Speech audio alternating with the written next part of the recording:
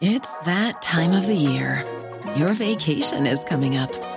You can already hear the beach waves, feel the warm breeze, relax, and think about work. You really, really want it all to work out while you're away. Monday.com gives you and the team that peace of mind. When all work is on one platform and everyone's in sync, things just flow. Wherever you are, tap the banner to go to Monday.com.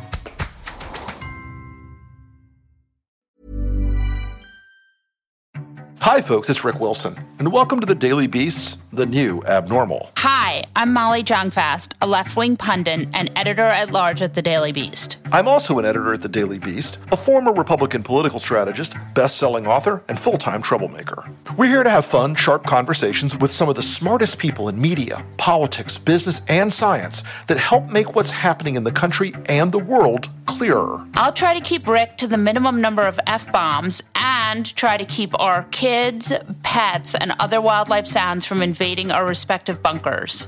Well, hey there, Molly Jong-Fast. Hi, Rick Wilson. How are you?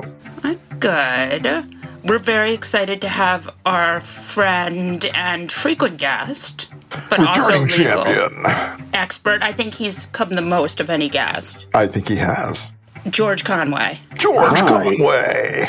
Is that your podcast voices? Yes. This is as good as it gets, George. Do I need one? Do I have to start talking like this? Yes, you do.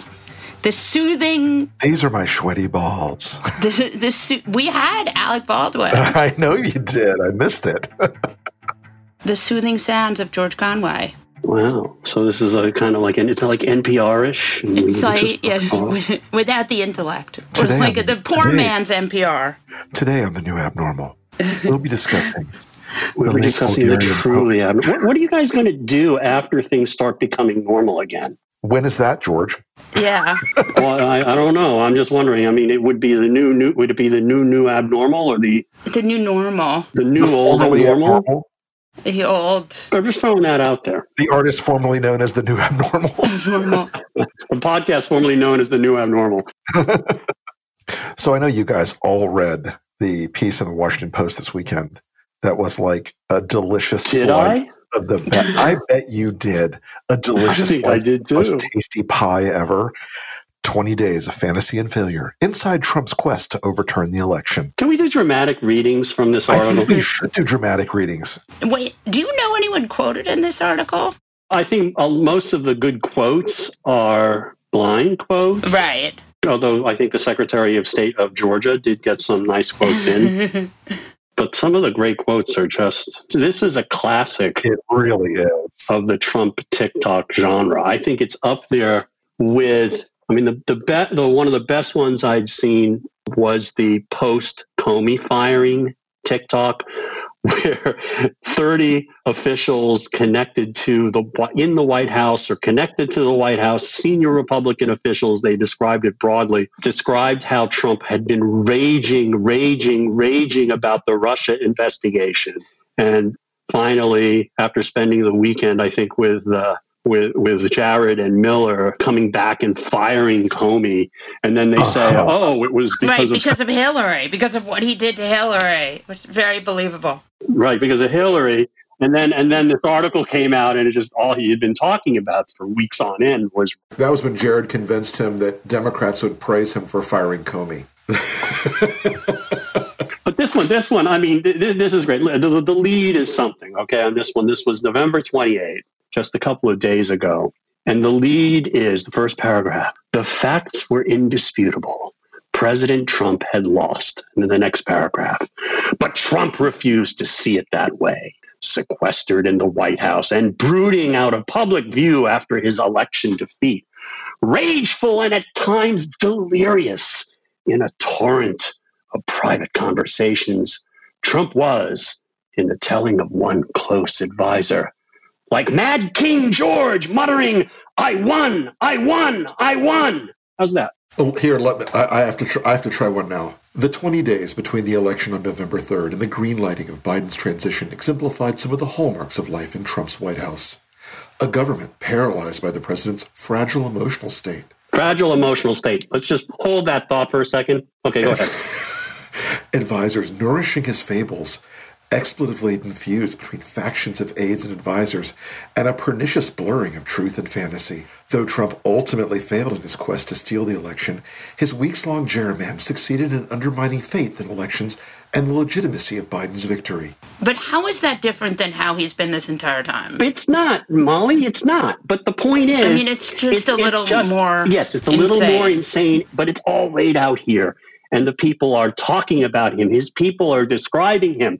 However clear-eyed Trump's aides may have been about his loss to President-elect Joe Biden, many of them nonetheless indulged their boss and encouraged him to keep fighting with legal appeals. They were happy to scratch his itch. Oh, God, what an image. This advisor said, if he thinks he won, it's like, lower. Shh, we won't tell him. I mean, listen to this. These people are saying, okay, we're just going to let him think he won. We're not going to tell him he lost. I mean, they're literally telling the Washington Post this. It's insane. No one scratches the middle of Donald Trump's back like Jason Miller's beard. Where's your censor?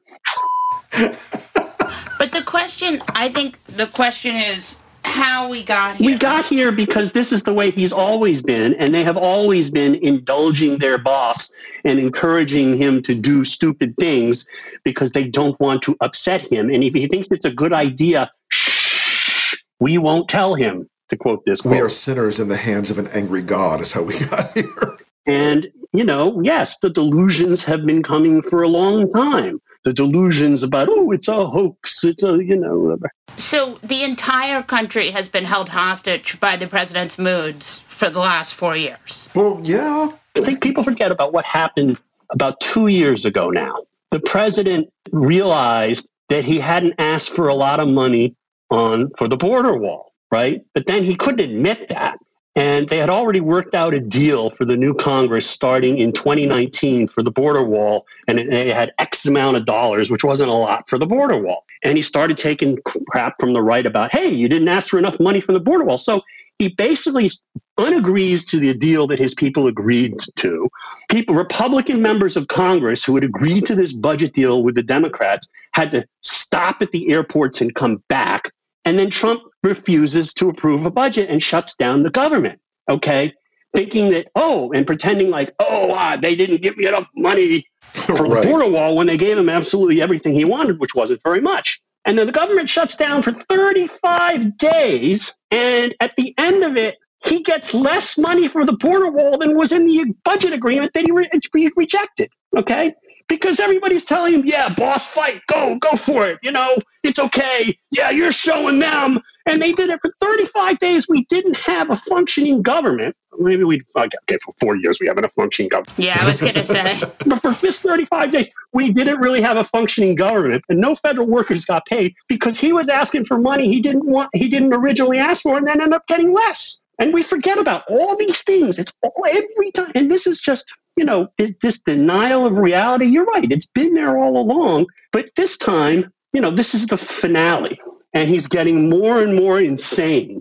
And, his ass is going to be out on January 20th, no matter what. And he's going to be going on the way out saying, I won. And he's going to be doing this for the next 5 years. Trump went on to falsely claim that he won, that the election was a total scam, and that his legal challenges would continue full speed ahead. I mean, I think what's so corrosive about this, George, and tell me what you think about this. This is, and look, all the antics and all the bullshit and all the dangers he's put us through and all the crap he's put us through in the last 4 years, 5 years now, really, let's get to it. This is in some ways the worst of the worst because it is so corrosive about our system. Absolutely. And there are now millions of people out there who will go to their graves saying, well, Trump won by 479 million votes. It's just a lie. They didn't count the 700 electoral college votes in Japan. And that, Yeah, he won California. Yeah. He won California. You have these Republican officials talking, of course he did, mocking it, but they won't put their names to it and they won't say anything public. I mean, here's what a Republican official in this story had to say about Giuliani's and Sidney Powell's crazy notion that Hugo Chavez had put in motion this elaborate plan that was effectuated 7 years after Chavez's death to steal the election from Donald Trump. Here's a Republican official telling the Washington Post, I, like everyone else, he's mocking it, have yet to see any evidence of it, but it's a thriller. You've got Chavez, 7 years after his death, orchestrating this international conspiracy that politicians in both parties are funding, a Republican official said facetiously. It's an insane story. They're saying the president is putting these people out here with insane stories, and yet they won't go on the record. They won't say anything publicly. And the cowardice is the other side of this. They are too afraid of these people who Trump is convincing of this huge fraud. And they're as guilty as Trump is. This is the stuff that breaks down civil society and can lead to people deciding, oh, we don't need elections. Let's just be violent. As I said, and I think you're exactly right, George, the corrosive nature of it empowers people. Once you tell them, hey, all the rules are gone, everything's broken, it's chaos, the dark is coming, then they feel empowered to do whatever they want. And I mean, I got an email 10 minutes ago from some guy who's like, we'll take revenge upon you cuck liar, liberal, rhino, Lincoln partiers, because 100 million Americans voted for Donald Trump. Really? 100 million. Go on. And to me, right now, I was thinking about it this morning, and I tweeted something about it. Think about Mike Pence. Mike Pence used to be an honest politician. Ish. Yeah, as far as they go, he was fairly, he was a fairly decent guy. I've known worse. Okay, you know worse. I mean, he ignored AIDS. I've known worse, but not a lot. He wasn't working on a fascist agenda, but yes, right. I mean, he says nothing. He's basically hiding under a rock right now because he knows it's all just a pile of lies. And he symbolizes basically most of the Republican Party right now, most of the Republican senators, most of the members of the House. And he won't say anything. And he knows. And he's got to know how damaging it is, because one of the things that's happening now that we should talk about, that the Republicans have, Trump is creating a problem in Georgia for the Republicans where people, they're thinking, hey. George. Oh, yeah. Ixnay on the Orja J. Oh, yeah. We're not going to tell them that people might be thinking that, hey, this is really fraudulent, so why should I go out and vote? Those mail-in ballots in Georgia are all a big scam. Nobody should. But that was amazing to see Rhonda McDaniels, Dermot, whatever her name is, Mitt Romney's niece, trying desperately to explain to Republicans why they need to vote in an election that will decide the balance of the Senate. It was like watching a walrus try to fuck a beach ball. It's so awkward. Yeah, and they want to know about the Hugo Chavez voting machines that are depriving them of their vote. And why should they go through that again? Right. Trump is going this weekend there, though, so it'll be interesting to see if he can stay on message long enough. I mean, you do have this interesting situation where Trump is saying he's been cheated, and yet and the system is corrupt, and yet he needs every one of his supporters to vote in this corrupt system. But the thing about it is, he's not going to say that. I mean, he may say it just sort of pro forma, but he doesn't actually care about these two senators in Georgia, other than they say nice things about him or they're afraid to say bad things about him. He doesn't care about them. He only cares about himself. So his whole speech before this crowd, whatever it's going to be, is going to be about his grievances and very little about voting for these people. And it's better for him and better for his ego if they lose. Right. Yeah. Because then it shows it's not about him. It's not about him. I mean, one of the problems he has right now. He lost and Republicans won. The down ballot Republicans did better than he did. That presents two problems for him. One is, and he doesn't really care about this, is that it undercuts his claim of fraud. But he doesn't really care about that because he doesn't care about logic or facts. He doesn't care about truth. But the other problem is, if there was no fraud, then it meant that there were significant numbers of Republicans who couldn't stomach him. And that's the reason why he lost and all these other people won. And in fact, I think there's a quote in this article where Trump is bemoaning the fact, this article we've been talking about, we're bemoaning the fact that all these other people won and I lost. If it wasn't in this article, it's in something else. And so why does he care what happens to Kelly Loeffler at all? He doesn't. He really doesn't. And, it's probably going to be, maybe he'll call her to the stage the way he did Martha McSally, who, by the way, is leaving office momentarily. Ooh, savage.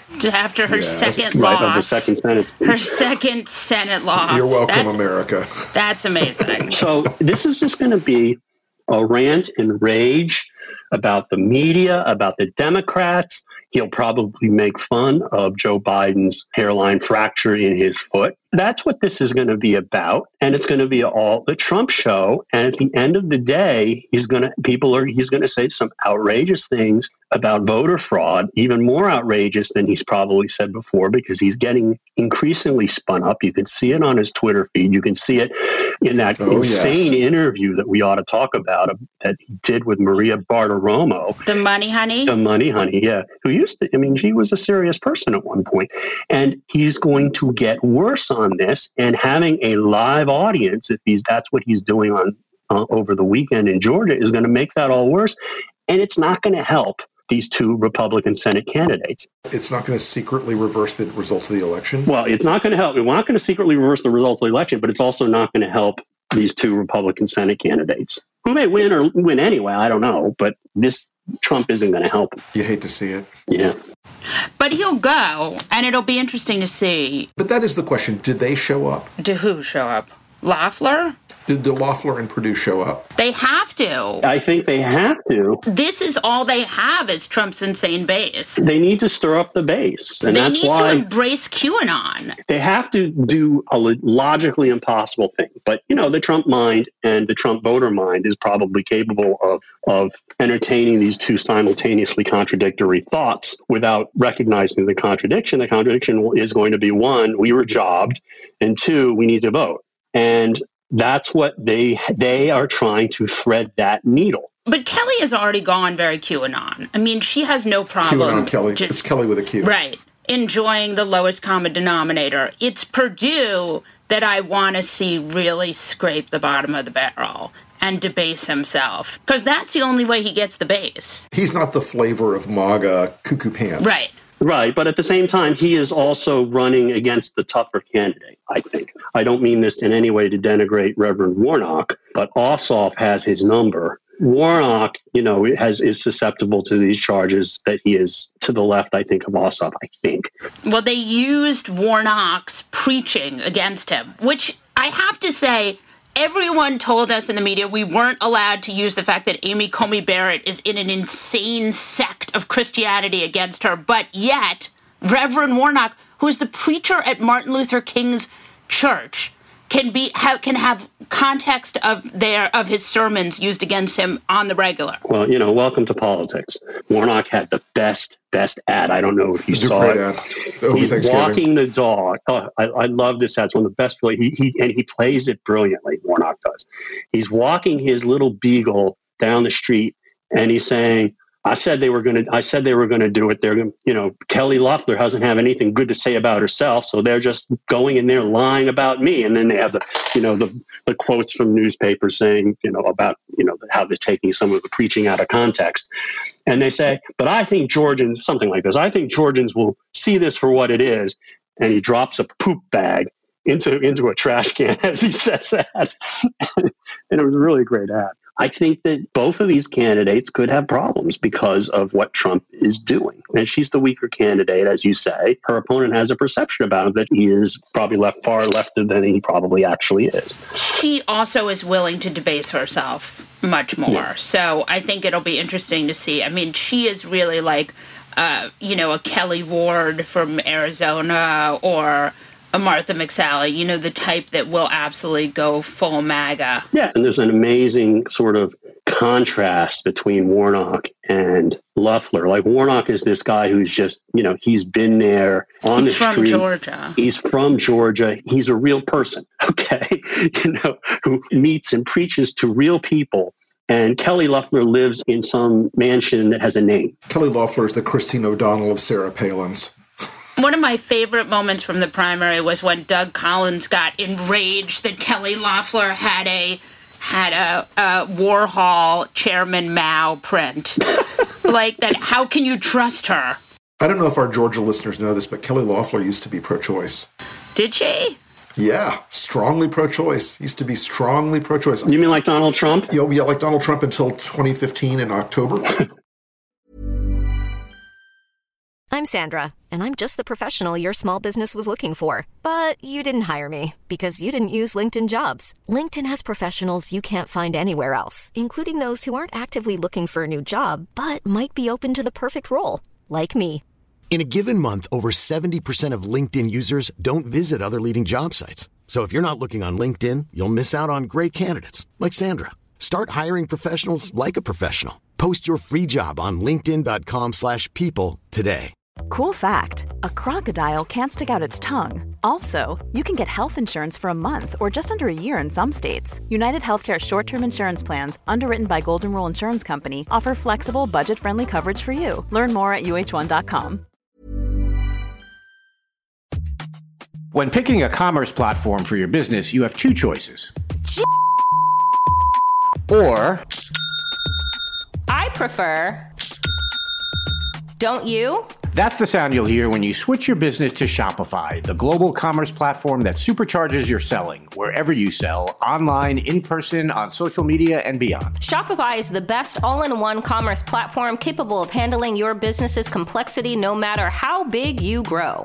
Step up to Shopify and harness the best converting checkout and the same intuitive features, trusted apps, and powerful analytics used by the world's leading brands like Rothy's, Allbirds, Brooklinen, and so much more. You're probably thinking, sure, but migrating is going to be a headache. Shopify's App Store has the migration apps you need to migrate your products, orders, customers, and more from every major e-commerce platform to Shopify. If you're anything like me, you're one of those don't put me in a box people. Everyone who knows me knows I'm a don't put me in a box person. And thankfully, Shopify never will, because with Shopify, control of your brand and business is always in your hands, from your storefront look to your back office operations. I hate when checking out from an online store and then having to pull out my credit card and type in all those numbers. A Shopify store remembers my shipping address and payment information. So if I'm on the couch and my wallet is on the kitchen counter, I don't even have to get up. Stop leaving sales on the table. Switch your business to Shopify and discover why millions trust Shopify as their all-in-one commerce platform to build, grow, and run their business. Sign up today for your $1 per month trial period at shopify.com/abnormal, all lowercase.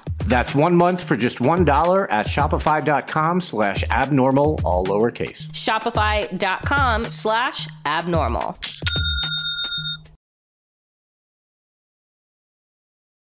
Before we get into things, we have a fun little treat. There are so many insane things happening in the world right now, and 2 episodes a week just aren't enough to cover it all. So, The New Abnormal is going to release a limited run series of bonus interviews over the next few weeks for Beast Inside members only. We'll release a new one each Sunday, but listen carefully. Only Beast Inside members will have access to these. So, head over to newabnormal.thedailybeast.com to become a Beast Inside member now. That's newabnormal.thedailybeast.com. So, George, you think Trump is going to get this election brought up to the Supreme Court and have it overturned so he can be president forever? No. Sorry, Donald. That's not how this works. How would that even work? Like, can you just explain how, like, that fantasy even becomes a thing? I mean, I can't, because it doesn't make any sense. The only way you could litigate your way to victory is if an election were close enough that some legal issue would determine the fate of a small number of votes, and the margin was so close that those votes would turn the election. So Florida in 2000. Florida in 2000 is the perfect example. There was no not counting of any votes.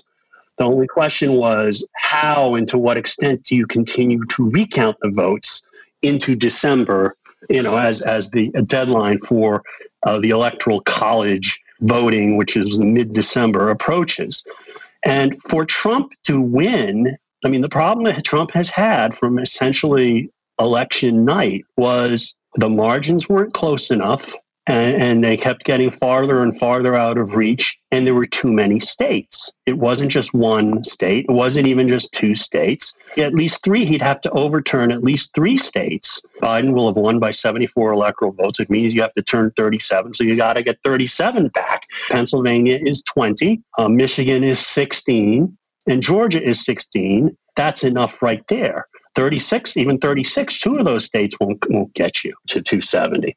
So that's been his problem all along. And he's had no basis. And Rick can attest to this. I mean, in terms of recounts and challenging the initial count of a vote, historically, the average number of votes that are changed as the result of any recount in any statewide race is only about 300. I saw one figure of 294. I saw another one of something like 300.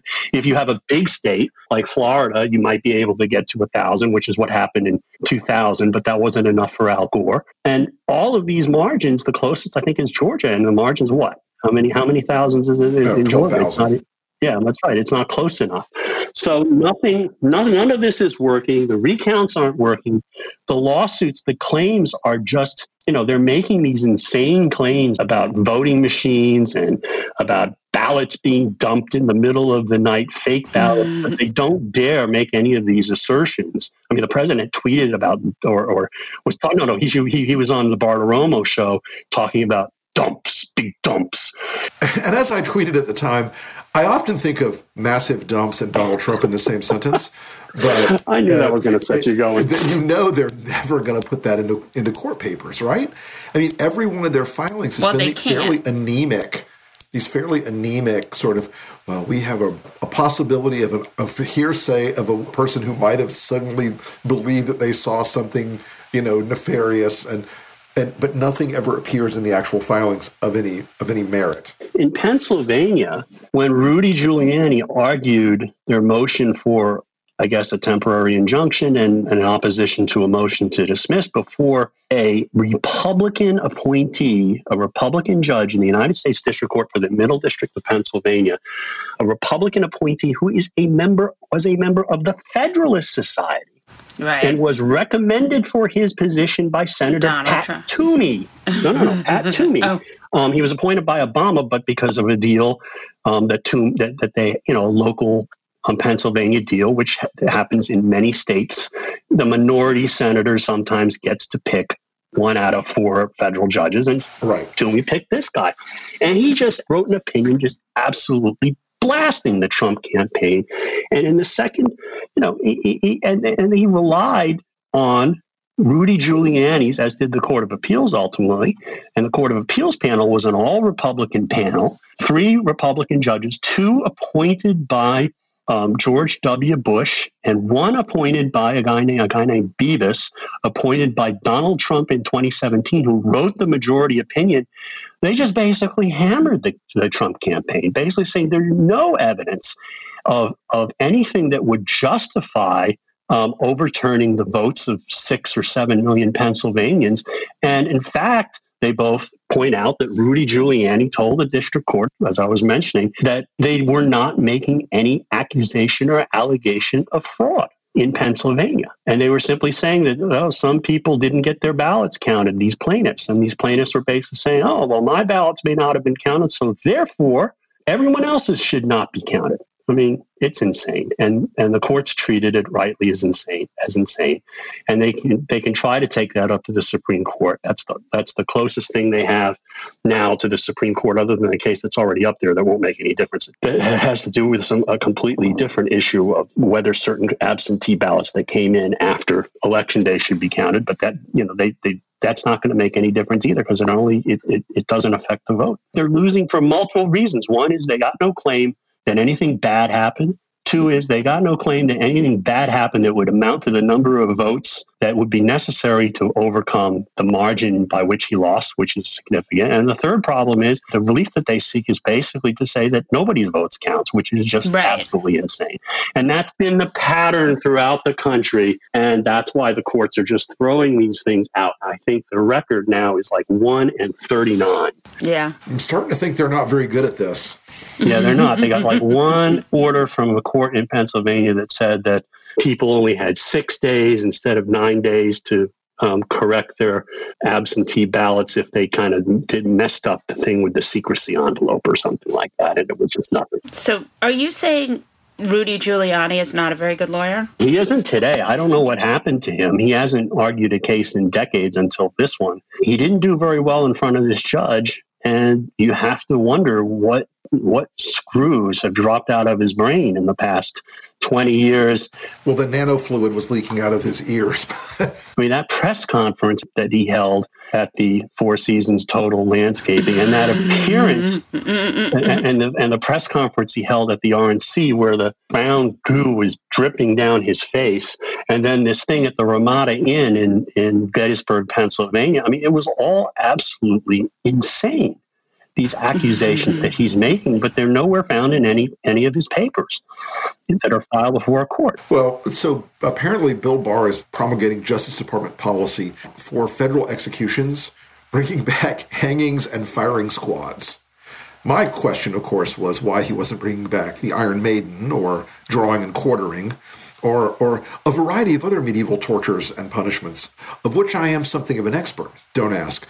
But it lit up the crazies over the weekend who were like, yes, now this means Gitmo is open for business. Finally, the QAnon prophecy has come to pass. Bill Barr's on our side after all, and the election will be overturned, and it will all be glorious, and the blood will flow like a river.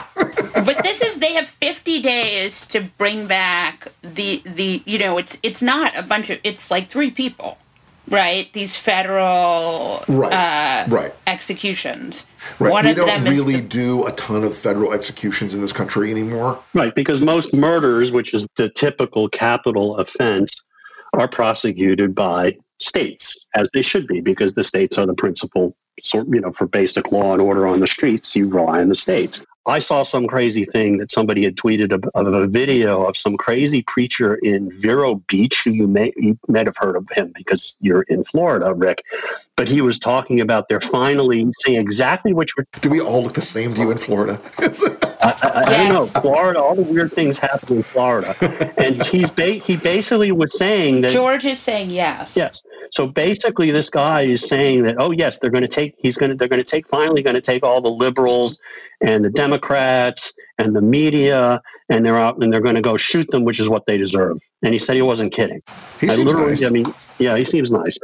But I think what's really going on there is I think they're just doing things that they're going to force the Biden administration to undo, and then people can make political hay out of it as they see fit. One of the first things they'll have to do in the Justice Department is they'll overrule this and say that, they may even have a moratorium on federal capital punishment if that's, I think that may actually be their position. Either way, what the Republicans will do is say, the Democrats are soft on crime. Is all designed not to effectuate justice, but to create political issues. But just to set up Biden for problems. Well, and if, maybe these people, these 3 on death row are particularly bad. I don't know the facts of them. They probably are. If you get federal death penalty, you probably are a pretty bad person and you've been convicted of it by a federal court, which is generally the highest level of quality justice that you're going to get in the country.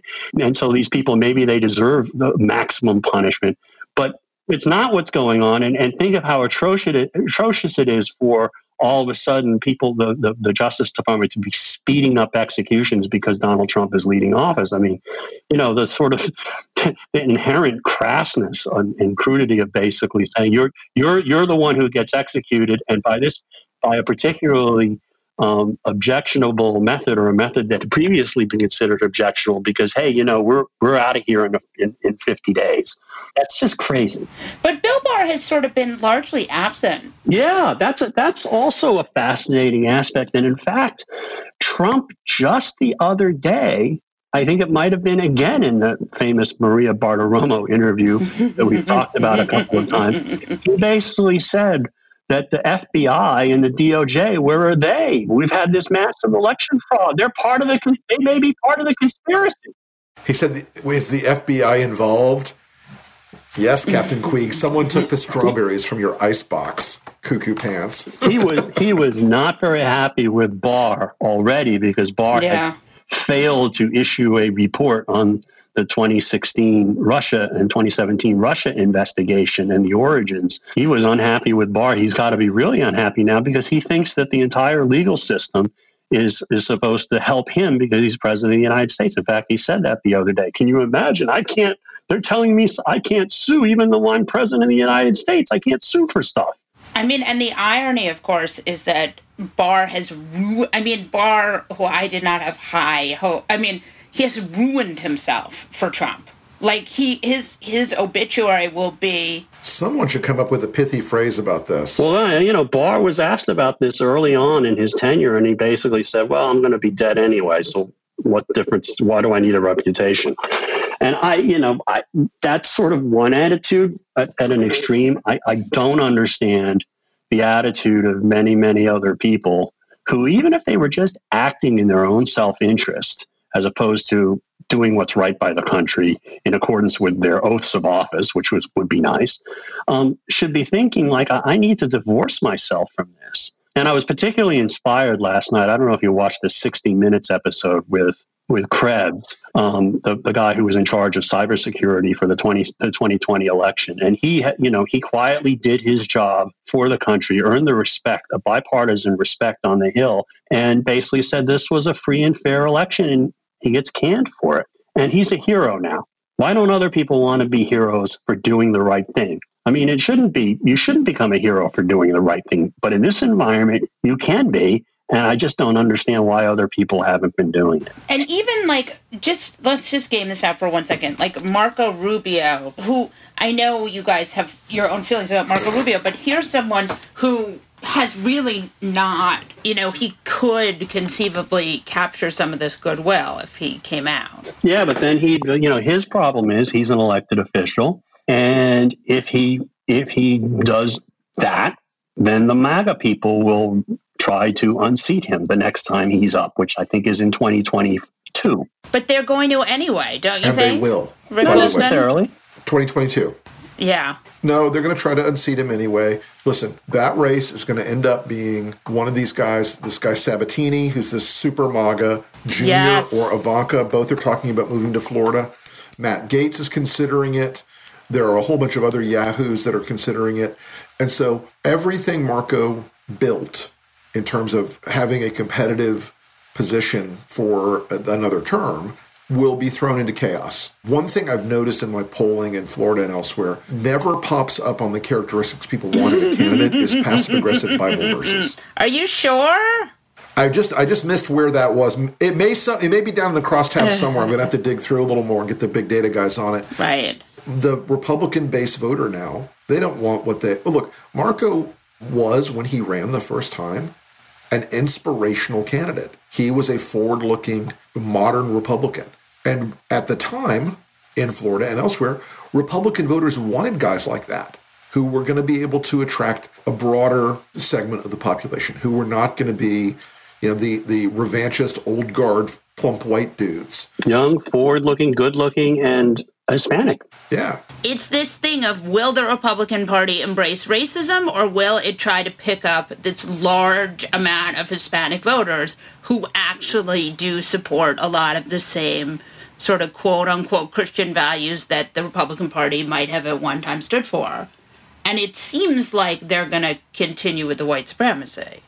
My friend Reed Galen makes a great analogy. He says, if you've got a guy in, say, Florida, a 40-year-old white dude and a 40-year-old Hispanic guy working side by side on a road crew somewhere, they're pretty much going to vote the same way. And there were a lot of things that, we're seeing in our post-election analysis that their best message nationally from Trump world was, and the Democrats never had a good response to it. Okay, they never had a good response to it, was defund the police. Scared the living shit out of suburban voters in this country, scared the living shit out of them. And so because they never got a good read on how to handle that question, they exploited it. And yes, it was completely mendacious. It was a lie from top to bottom. It's messaging. All that other shit. It's politics, folks. It doesn't matter if it was a lie. It matters that it was believed by a lot of people. And the difficulty there is that, you don't get a second chance to unring that bell, which is why you're seeing in Georgia right now a ton of ads for Kelly Loeffler against Warnock and Ossoff, and Ossoff from Loeffler and Perdue, and actually from Rove and Mitch McConnell at this moment. For Crossroads is carrying a lot of the load there. Those ads, you know what they're saying? They're saying John Ossoff takes money from Chinese communists from China who are Chinese and communists. And the ones you're seeing against Warnock, I mean, Kelly Loeffler was actually a Crossroads ad from Rove. There's a Crossroads ad up right now that's got this portly, white-bearded, white-haired Georgia sheriff saying, that Warnock boy, I don't know about him. He's going to let them buck wild critters run through the streets and kill us all. Defund the police. Oh, my God. And it's like the most racist fucking ad you've ever seen. And it's just like 5 years ago, no one would have done that ad. But, that's one more thing that Trump normalized in the Republican Party. Baratunde Thurston is a writer, comedian, and commentator, as well as the host of How to Citizen with Baratunde. What the fuck is going on? That is the opening daily sound sane question of 2020. Thank you. Exactly. Well, I also asked Congress people what broke Devin Nunes's brain. So what is going on? America is living in the somewhat predictable but still horrible aftermath of divestment from things that are good and common and investment in things that are false and selfish to such a strong degree. So we're in a 40-year experiment in stripping away our civic fabric and a 400-year experiment in still failing to meet the beautiful language we put down on those beautiful pieces of paper so long ago. Great ideas, poorly executed. That's what's going on. Well, we spend a lot of time with people talking about how do we not do Trumpism again. Do you have thoughts on this? Oh, boy. One, let's not do it again. Yeah. We can acknowledge that it was bad on a simple level. I think we need some structural reforms. I think we need to really try to suck a lot of this money out of our politics. I think we really need to restore some sense of common investment so we don't leave so many people hanging out to dry. We kind of like cut our own safety net and then threw society out the window at the same time. Probably in that order, actually, which is a bad order to do it in. We need to do that infrastructure week, finally. I think it'd be really good to have a bridge that didn't fall down. And that's a metaphor and an actual recommendation. I think we need something like the Fairness Doctrine back to help control our information commons. I think there's a lot of, stopping individuals like Donald Trump shouldn't be the goal of our investment in the future. It should be stopping the conditions that give rise to people like Donald Trump. That's a tall task. That's reinvesting in our nation in different ways. It's also having some sense of responsibility for what has led us here in terms of media culture. This dude, now I want a lot of tribunals, Molly. I want like COVID tribunals because I think there are political leaders who have blood on their hands and they need to be held to account for it. And I want some kind of like media tribunals because a lot of the media establishments created this fiction that is Donald Trump. Who's the most to blame? Mark Burnett, NBC, like The Apprentice made this person happen. Right. In a true and literal sense, Donald Trump is terrible at business. Right. True. He's terrible. He is the most successful, mediocre person this country's ever produced. Yeah, I think that's a very generous assessment. And the only business he's made money off of consistently is a business he didn't even run. He didn't run the business of The Apprentice. He just showed up and flapped his face whole. And so NBC created the character that millions of people can attach to and say, he's good at business. Even your dogs are upset by this. You You have no idea how upset they are. This is a cross-species truth. It's true. And so I think, that's part of it. And the sensationalism that's been very profitable. When you make money by ripping a country apart, it's a bad business. Yeah.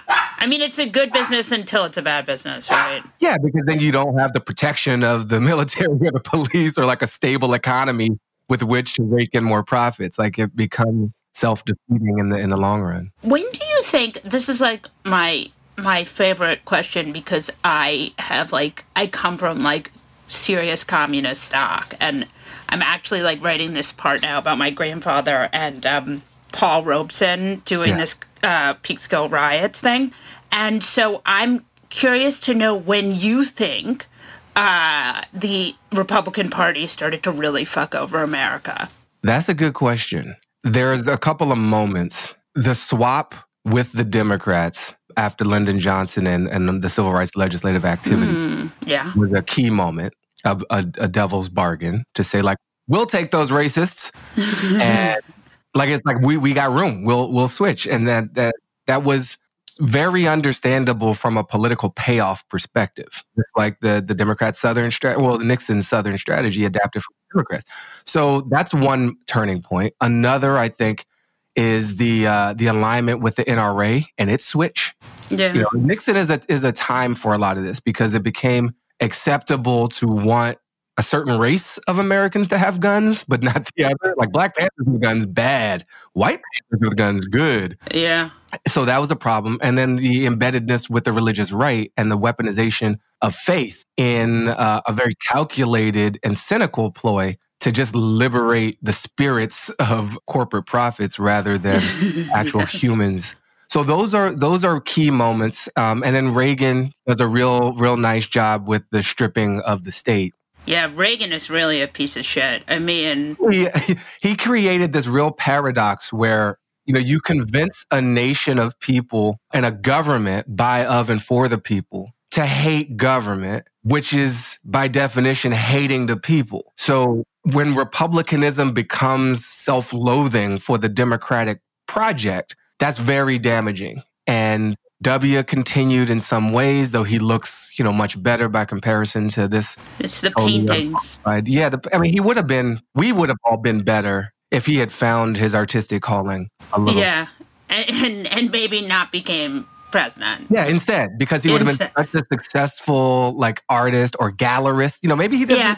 Maybe it wasn't his role. Maybe like with baseball, he wasn't meant to play the game. I mean, I'm not comparing W to Hitler, but the same could be said of Hitler, right? If he had just painted and not done the Holocaust. What we're coming across here, Molly, is a very strong argument for investment in arts education. Yes, exactly. And there you have it. Look at the road we traveled to get there. Exactly. I like it. So tell me about your podcast. Oh, well, this is our one true hope. Come on my podcast and tell me about your podcast. That's how this works. Yeah. The podcast is called How to Citizen with Baratunde. It was born this year in 2020, the year of our pandemic. That's right. The best. And our popular uprisings. And it is about taking this word citizen not as a legal status and wedge, but as a verb, as a set of actions that encourage us to participate and shape our society. And it's something that was born out of my frustration with news, which is showing us all the problems and none of the answers and none of the responses, and really limiting, I think, in our sense of our own power. The show was ultimately about reminding us that we have collective power, something that in our individualistic society we are encouraged to forget. But when we remember, we're very strong. And so I set about with my team of telling stories of people working on stuff that actually have benefit to all of us, not just to some of us. One of the things I think is the most interesting and why I think this is actually an incredibly great idea is that you see, when people decided, I think a lot about, I don't know if you know the Sleeping Giants guys, but Yeah, I don't know them personally, but I've witnessed them. Yeah, you should have them because we've had them and they're just great. And what I think is so interesting is when they started doing this protest about Tucker Carlson, all these people on the right were like, you can't do that. Yeah. And it's it's capitalism, bitches. That's you don't like capitalism now? Live by the market, die by the market. Right? So I do think that's really a brilliant idea. And it is what's missing from news. I don't quote David Brooks a lot, but I will deviate from my normal healthy living pattern and say that he wrote something very recently around Thanksgiving. I think it was him, maybe it was a comment to him, that if one party opts out of the social contract, the contract is broken. And so I think that's the situation of the Republican Party right now. That said, we have shows talking about COVID and how people have responded in trying to tighten social bonds and helping out in their communities. We had the most inspiring conversation with these young people. We had a 17-year-old from this group, Civics Unplugged, Zoe from Lexington, Kentucky. She should be the Senate Majority Leader. She is the most wickedly smart, wonderful, optimistic, passionate person I've come across in a long time. And her analysis is just better than most of the stuff you see on cable news. So she's a threat to me and you, Molly. Let's hope. She can have it, man. In the best way. Yeah. So we talked voting, we've talked food in the pandemic. It's been inspiring for me. And I needed something to restore my faith in the whole idea of us, and help and putting the show together helped do that. Yeah, I have definitely noticed that there are a lot of really amazing new activists, this young generation. I mean, that's why Arizona went blue, right? Yeah. Can we just have a moment like we flipped Arizona and Georgia? And Georgia! I know. Yeah. It's amazing. It's amazing. And Georgia, I think, by more votes than Arizona at the end of the day. Yeah, no, it's amazing. Let's hope that it goes for the Senate, too. I was very distraught for a while, and part of me still is at the deep attacks on elections and the people who operate them, and like this core pillar of our democracy by the outgoing loser president. But I will say it's been quite enjoyable to see him lose again and again and again and again. I didn't anticipate that I would have that kind of pleasure in 2020. Yeah, so it's really like my dreams are coming true every day, and so that's been really nice. So you had this Twitter thread that asked, what becomes the Republican Party in the USA? I want your desired outcome and your expected outcome. What'd you find from that tweet, from the answers you got? So, I posted this tweet. I got 173 responses. I don't know if you can count the quote tweets on top of that. Oh, yeah. So basically 200, couple hundred responses. All right, but we want your response. My response. No, I pose the questions. I don't answer my own questions. I will answer. Twitter's my show. But actually, I'm on your show now, so I guess I have to answer the question. What is my desired outcome? What is my expected outcome for the Republican Party? My desired outcome is that this party, which has greatness within it, truly. Wait, the Republican Party? The Republican Party has greatness within it. They use this the Party of Lincoln thing very superficially and very sloppily, but they have a right to it, right? And they've changed. I've changed from who I was when I was young. They've changed too, but it's still a part of me. And so they have a right to that. They have not been living up to that. Wait, when was there greatness in the Republican Party? So again, I think to be able to take credit for Abraham Lincoln. Okay, all right. We're Lincoln. All right, I'll go with Lincoln. We're going way back. We're going way back. Yes. Yeah, Lincoln. All right, you got it. You can have Lincoln. I'll let him have that. We'll let him have Lincoln. Yeah. So I want them to tap into that. I want them to be a legitimate participant in our democracy. I want them to, where needed, challenge power, right? Like Democrats are not universally beautiful snowflakes. No, certainly not. Unicorns. And I think wherever I've lived in some very blue places, I've lived in New York City for 12 years. I'm recently transported to Los Angeles, California. New York City and New York State were heavily run by Democrats. Some of the worst voting systems in the country. Oh, we're still not done. We're still not counted. Yeah, so that's an embarrassment. Georgia's counted 4,000 times, and New York has yet to count. You can't blame the Republican Party for the failure of the Democratic Party in places like New Jersey. So I want that. I do believe in the value of competition. I want the Republican Party to honorably serve as a political competitive marketplace. I want them to do what they say.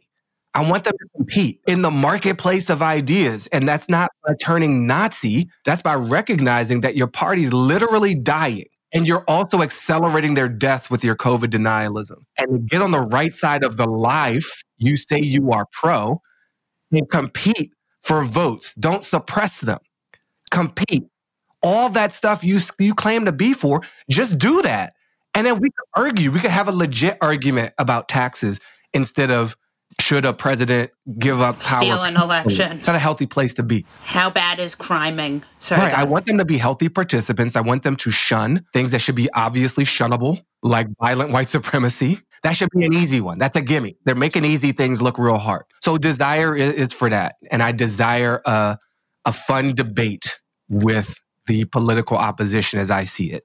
But what I expect is they've seen too much reward now for their way of operating, which is to invest in deception and the undermining of democracy. And so when that path to power is so proven, it's hard to not walk it, right? It's like, how do you tell a kid not to be a bully after Donald Trump? It works. It works really well. So you got a harder time as a parent, I think, saying like, do what I say, not what you see somebody else do. And I think the Republican Party has now seen, oh, we can totally do a South Africa. Like we already are benefiting from minority rule. Thank you, Electoral College. Thank you, structure of the Senate. Thank you, gerrymandering. And those structural advantages, they have more power than they have a right to already. And no one gives up power. It's just, I don't think in most stages of history, we don't see that. Sometimes it happens. And when our democracy is functioning, it certainly happens. People leave office. But I don't expect it, sadly. And one response, my friend Tariq Karula, he wrote, "My desire is massive COVID denial rallies, plague and internecine fighting within the party brings them to Jesus. At which point they read the Bible, repent, realize they were the party that freed the slaves, and become the leaders of the Black Lives Matter movement." God, wouldn't that be amazing? I expect they rebrand as Nazis. Yeah. Merry Christmas. It's also pretty amazing looking at all. I've been talking to my partner Elizabeth about, and she just noted how close this has been in terms of the literal handful of Republican officials who kept us on track. And whether it's the Secretary of State of Georgia, there's officials in Arizona, Pennsylvania, and Michigan. I don't know them all by name, but they sadly deserve praise. Yeah, Brian Kemp, keeper of democracy. Lols. Well, on the segment of our show that America loves, the segment required by local, state, and federal law and by international treaty, and soon to be mandatory on the Elon Musk Mars colony, is the special segment we call Fuck That Guy. My Fuck That Guy today is Maria Bartiromo. Maria Bartiromo was once considered a legitimate and serious journalist, and now she's being fitted for a pink hanbok, much like the North Korean propaganda lady who sits at the screen and stares and screams about the glory of the Kim Jong-un family. She allowed Donald Trump to go on television this weekend on the airwaves of Fox and bleat out the craziest horseshit you've ever heard.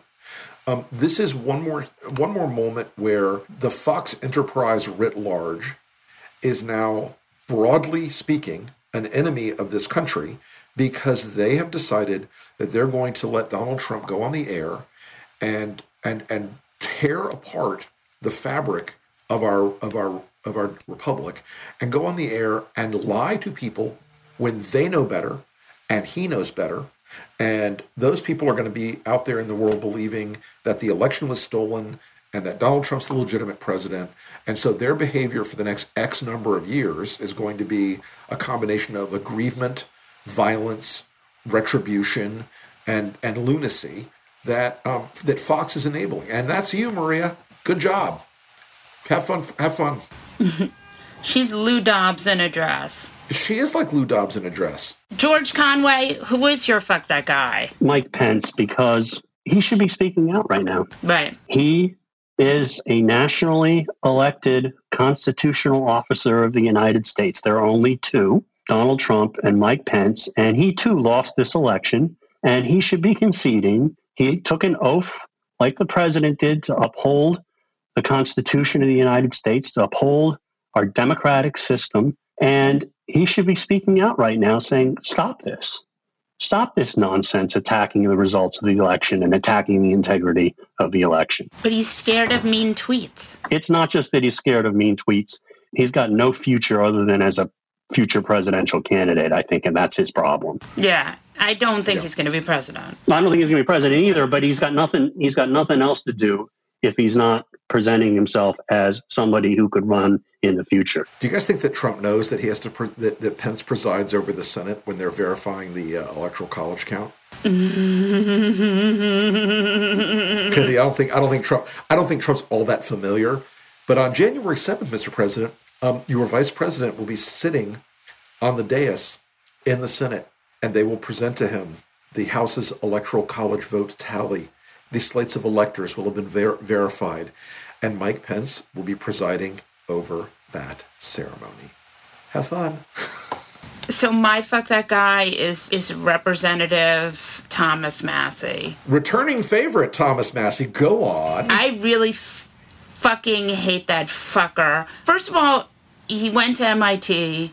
He is a pretty smart guy. He has this background as an engineer.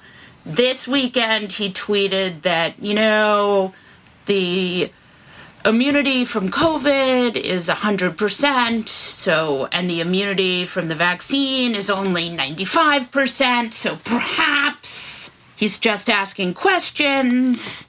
He's not an anti-vaxxer. He's just go fuck yourself. I don't know how the Republican Party became, I do know how it happened, but the Republican Party became the party of no vaccines, no masks, no science for us, thanks.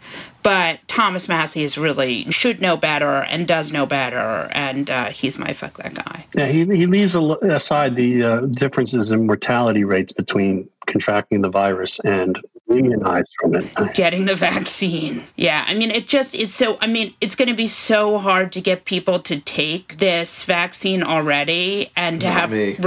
Day 1, hour 1. On that note, we'll wrap up this episode of The New Abnormal from the Daily Beast. In future episodes, we'll be talking with smart folks from the Daily Beast and beyond, from media, culture, politics, and science, who will help us understand what's happening to our country and the world. We hope you'll subscribe to us on your favorite podcast app and share the show on social media. We're just getting started and don't want you to miss an episode. If you'd like to follow us on Twitter, I'm Molly Jong-Fast and he's the Rick Wilson. Thanks so much for listening, and we'll see you again on the next episode.